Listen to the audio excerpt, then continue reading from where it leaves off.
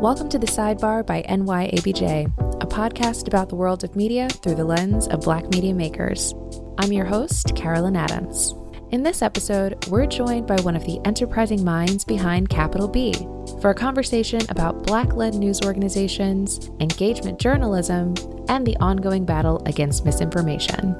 Plus, her lessons learned while building and funding a nonprofit newsroom from home. Akoto Oforiata is the Chief Audience Officer and one of the co-founders of Capital B, a local and national news organization reporting for Black communities in Atlanta, Georgia, and across the country. Prior to Capital B, she was the managing editor at The Trace, where she was responsible for the award-winning newsroom's partnerships, special projects, and editorial operations. She's also been a senior editor at Essence Magazine, associate editor at The Root, and a John S. Knight Journalism Fellow. Here's our conversation. I know you have a lot of fans here in New York. I'm hearing about you constantly, so I was very excited to talk to you guys. Thank you for having me. So let's jump right in. You and your co-founder, Lauren Williams, launched Capital B at the start of this year. You've both spoken about how this venture really builds on the legacy and the traditions of the Black press in this country, from the first Black newspaper in America in 1827 to the New York Amsterdam News, and just so many others. But can you tell us a little bit more about Capital B's mission and speak to its connection to that of the Black press historically? Sure. So Capital B was born out of a moment of a lot of turmoil, confusion, distress. In June 2020, there was all the things happening. I don't need to rehash all that for everyone, but COVID, the protests about George Floyd's murder and Breonna Taylor's killing, and the reckoning that reckoning in quotes that our industry was having. And Lauren and I just thought, we had been friends for over a decade at that point, and we thought now is really the time to think about how we can bring to bear our desires for the future that we want to see in journalism, and our experience for how to run and manage and support and build successful news organizations, and how to do that on behalf of Black people. That's when we decided that we would launch Capital B, and then we ended up officially launching in January 31st. But as we were building it, we really looked a lot at the state of Black media and looked at the history of Black media, and really how that history is so instructive for anyone who's trying to do journalism today. And quite frankly, not just Black Americans, but really the idea that your work is rooted and grounded in community and in the information needs of the people you're serving is really what the Black press is primarily all about, right? Not just sharing information, but also exchanging information with the people you're sharing with, and then letting that feed your journalism. And we thought, now more than ever, we need to build on that legacy. Now more than ever, there need to be more Black news organizations. I think that if we have 10 Capital Bs or 10 Amsterdam Newses, it probably still wouldn't be enough. We need more, and we wanted to do our part to make sure that we could really add to the ecosystem in a way that the times really demand. Absolutely. And we're all familiar with the data about the decline of local newsrooms and newsroom jobs, but recent data is showing that a lot of the digital native and nonprofit newsrooms are growing. For others that are considering starting a news venture in the way that you have, can you tell us a little about your experience building something like Capital B during a pandemic nonetheless? Sure. I feel like Lauren and I unlocked the cheat code, because it does help to do this with a friend, someone who you trust endlessly, someone whose talents and skills and experience complement your own. And Lauren, having built a massive and quite influential news organization in Vox, me having spent the last 5 years in nonprofit news and understanding sort of the inner workings of how to have impact in that space, us coming together with a real friendship that was quite frankly rooted in journalism. We met at The Root 10 years ago. I think helped us quite a bit. Having a built-in co-founder who just Lauren says this all the time, that building something is scary. We had a lot of doubts about what we could and couldn't do, but one thing that we really trusted was that, we would do it together. So that's one thing. If you're lucky enough to have a friend or someone who you really trust, someone who brings the journalistic heft, but also a different sort of skill set, I'd recommend starting there. Lauren and I spent a lot of time looking at the ecosystem, as I said, right? And really trying to identify the holes and what we thought was really needed. And that really all plays into having a strong sense of mission, right? And making sure that you're bringing a real value to people. And what we found was that, Black readers on the national side really craved perspectives they're just not getting in mainstream news, right? We talked to a lot of self-proclaimed news junkies who would say things like, yeah, I read the mainstream newspapers, all of them. And, quite often, while they're informative and I know that they're vetted, I always just wonder if there's a perspective that's missing because I know the reporters are white. I know the editors are white. We also know that mainstream media has missed the mark on just stories about race and stories about Black life in general. Yeah. And so we thought Capital B could be a corrective to that and give Black audiences on a national scale deeper, more nuanced looks into the things that they were most concerned with. And on the local side, local news is dying all over. It's not just Black communities who are experiencing this, but we do know that if there is something that is happening across the country, that quite often the impact of that is felt harder in Black communities. Right. And that is really where we found the opportunity to build on the spirit of the Black press and decide that we were going to have a real reader-focused community engagement newsrooms on the local side, where their primary job is just talk to Black residents and try to understand what are your curiosities about what's happening in your city or your neighborhood? What do you want to know? What don't you know that you wish you did? And then use all that to help sort of form our editorial priorities, our strategies, and our vision for what we could do in our local newsrooms. And I would say that identifying what we thought was missing in the Black ecosystems or what there wasn't enough of was really key to being able to build this news organization, because we were able to identify a real need. And I would really encourage people to consider just really knowing what your value add is and being able to articulate that really, really well. Yeah. There was a line on your About page that really spoke to me, at least. It was the quote, "We aim to be an antidote to the misinformation, disinformation, and low-quality, low-context news that clouds our information pipelines." And in thinking about this diffusion of misinformation through social media, writ large, the stakes for our communities and our democracy even are pretty high, wouldn't you say? Can you speak to that threat and how Capital B can serve as an antidote at this time? Yeah, I feel the weight of your question. If you spend any time online, then you know that one, there's just a ton of information and our attention is just being drawn in a whole bunch of places. But two, there's a real issue with accurate news, information, and vetting. There's such a mix of things that are responsible for really the low quality information moment that we find ourselves in right now, and particularly around political misinformation.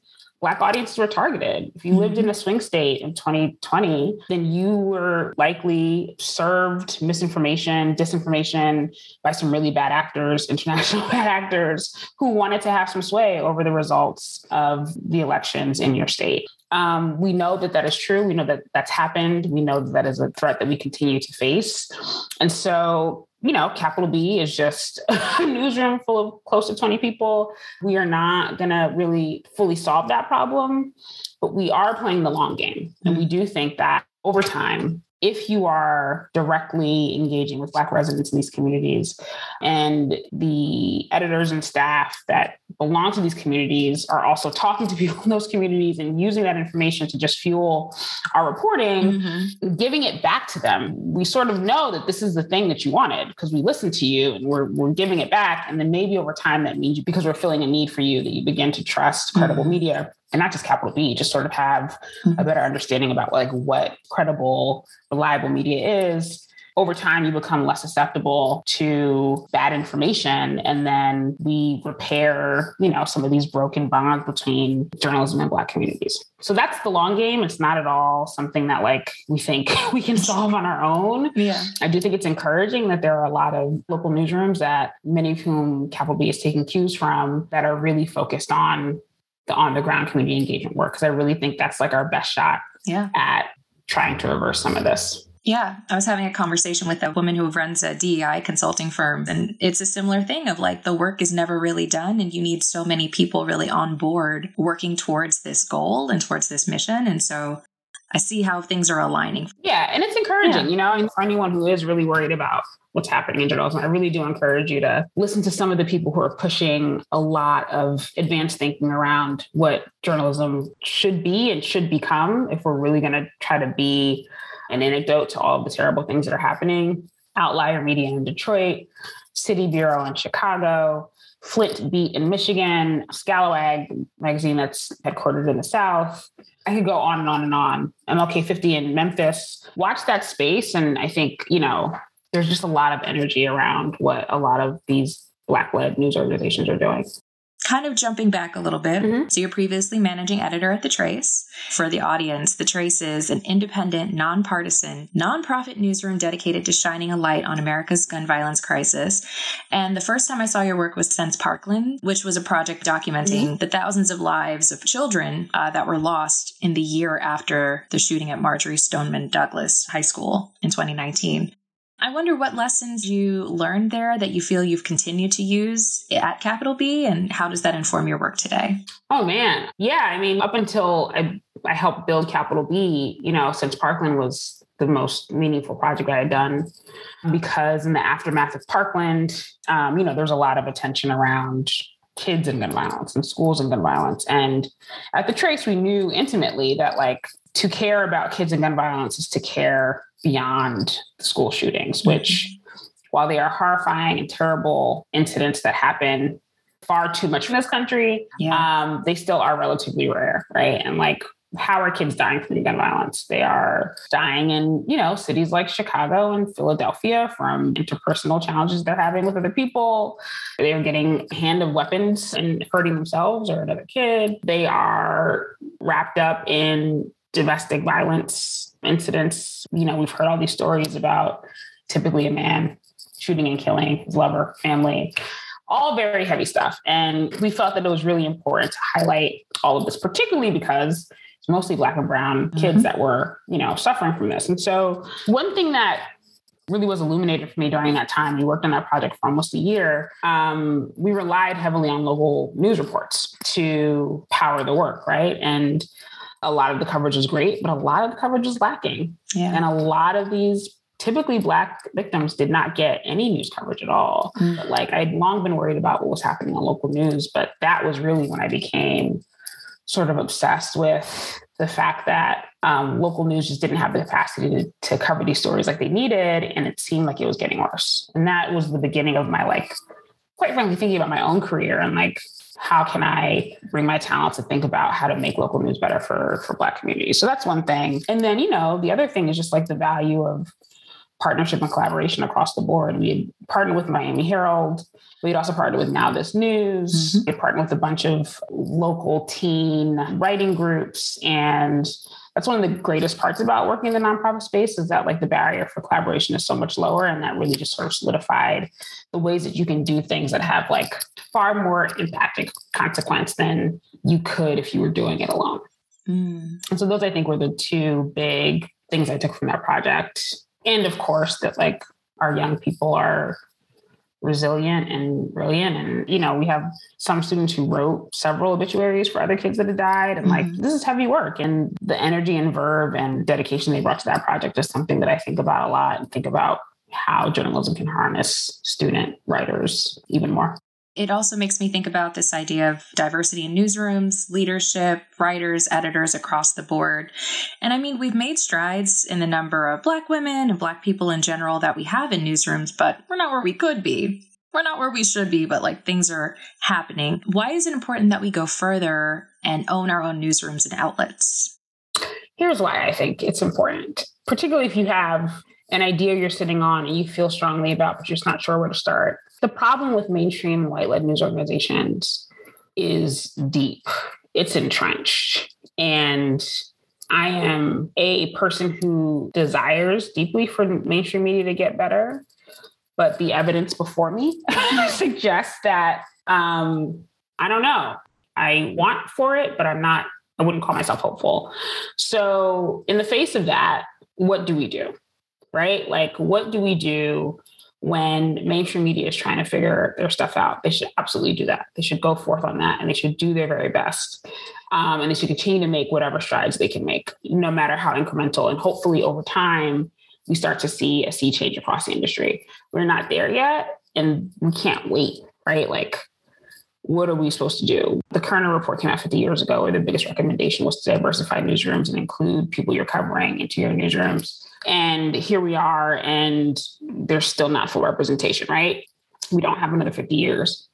My opinion is not going to 5 years, quite frankly. So that is why it is urgent. And that's why it's important. If you have an idea that is going to serve people who have been underserved by media for a long time, if you have an idea for how to make that business sustainable and work so that the Black journalists you hire can continue to do the important work on behalf of the people that need the work, then you should do it. And that's why it's important now more than ever, because, I think we can have more impact if we go at it on our own.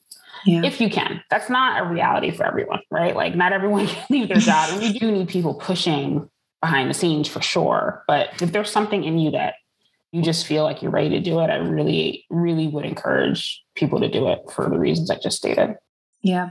And I'm glad that you brought up funding because sometimes that's difficult for Black organizations. What advice would you offer to someone who is starting an organization and has no idea how to even think about funding? When Lauren and I decided to do this, I had been, at a nonprofit where my conversations around funding were much different than hers, right? She was dealing with the market pressures that come with running a very large for-profit news organization at a time of turmoil and crisis where advertisers were not really trying to support all of the great COVID journalism that you're doing. So you have like these record numbers in the audience, but not necessarily the funding to support it. And so the issue of like, what is our mission and also how we're going to pay for it, we're not at all sort of separate in our minds, right? Like the problem with news organizations is that we don't have the funding to support journalists to do the work that we think is needed.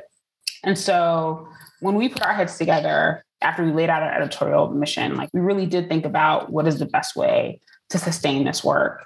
Having community engagement as a big part, like as a fundamental sort of, as the bedrock of what we're trying to do, that's not the kind of thing that's monetizable, right? Like we have a community engagement editor who has gone to 30 to 40 community events since we launched and has met a bunch of people, but it's not like producing 1 million hits, which is like the kind of thing that would be attractive to advertisers, right? Like that's not even a metric that we're looking at. And like, so this work is meaningful. The work is meaningful. And because it's meaningful, it's often slower.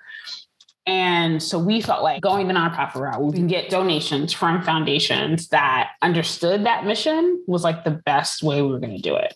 However, we do know that like relying on one kind of revenue stream was also not really going to cut it considering our ambition. So we do donations also from individuals, both high dollar donations and also small dollar donations through our membership program. And then we have an events program where we are also selling corporate sponsorships on our events and do some advertising on our site. So nonprofit doesn't mean that we're not going to sell ads and not do any corporate sponsorships, but we felt like that mix of revenue for our ambitions to scale was going to help sustain the organization. I was looking at Neiman Lab, Jim Friedlich, the CEO of Lenfest, he said something to the effect of great scale and great journalism are often not friends.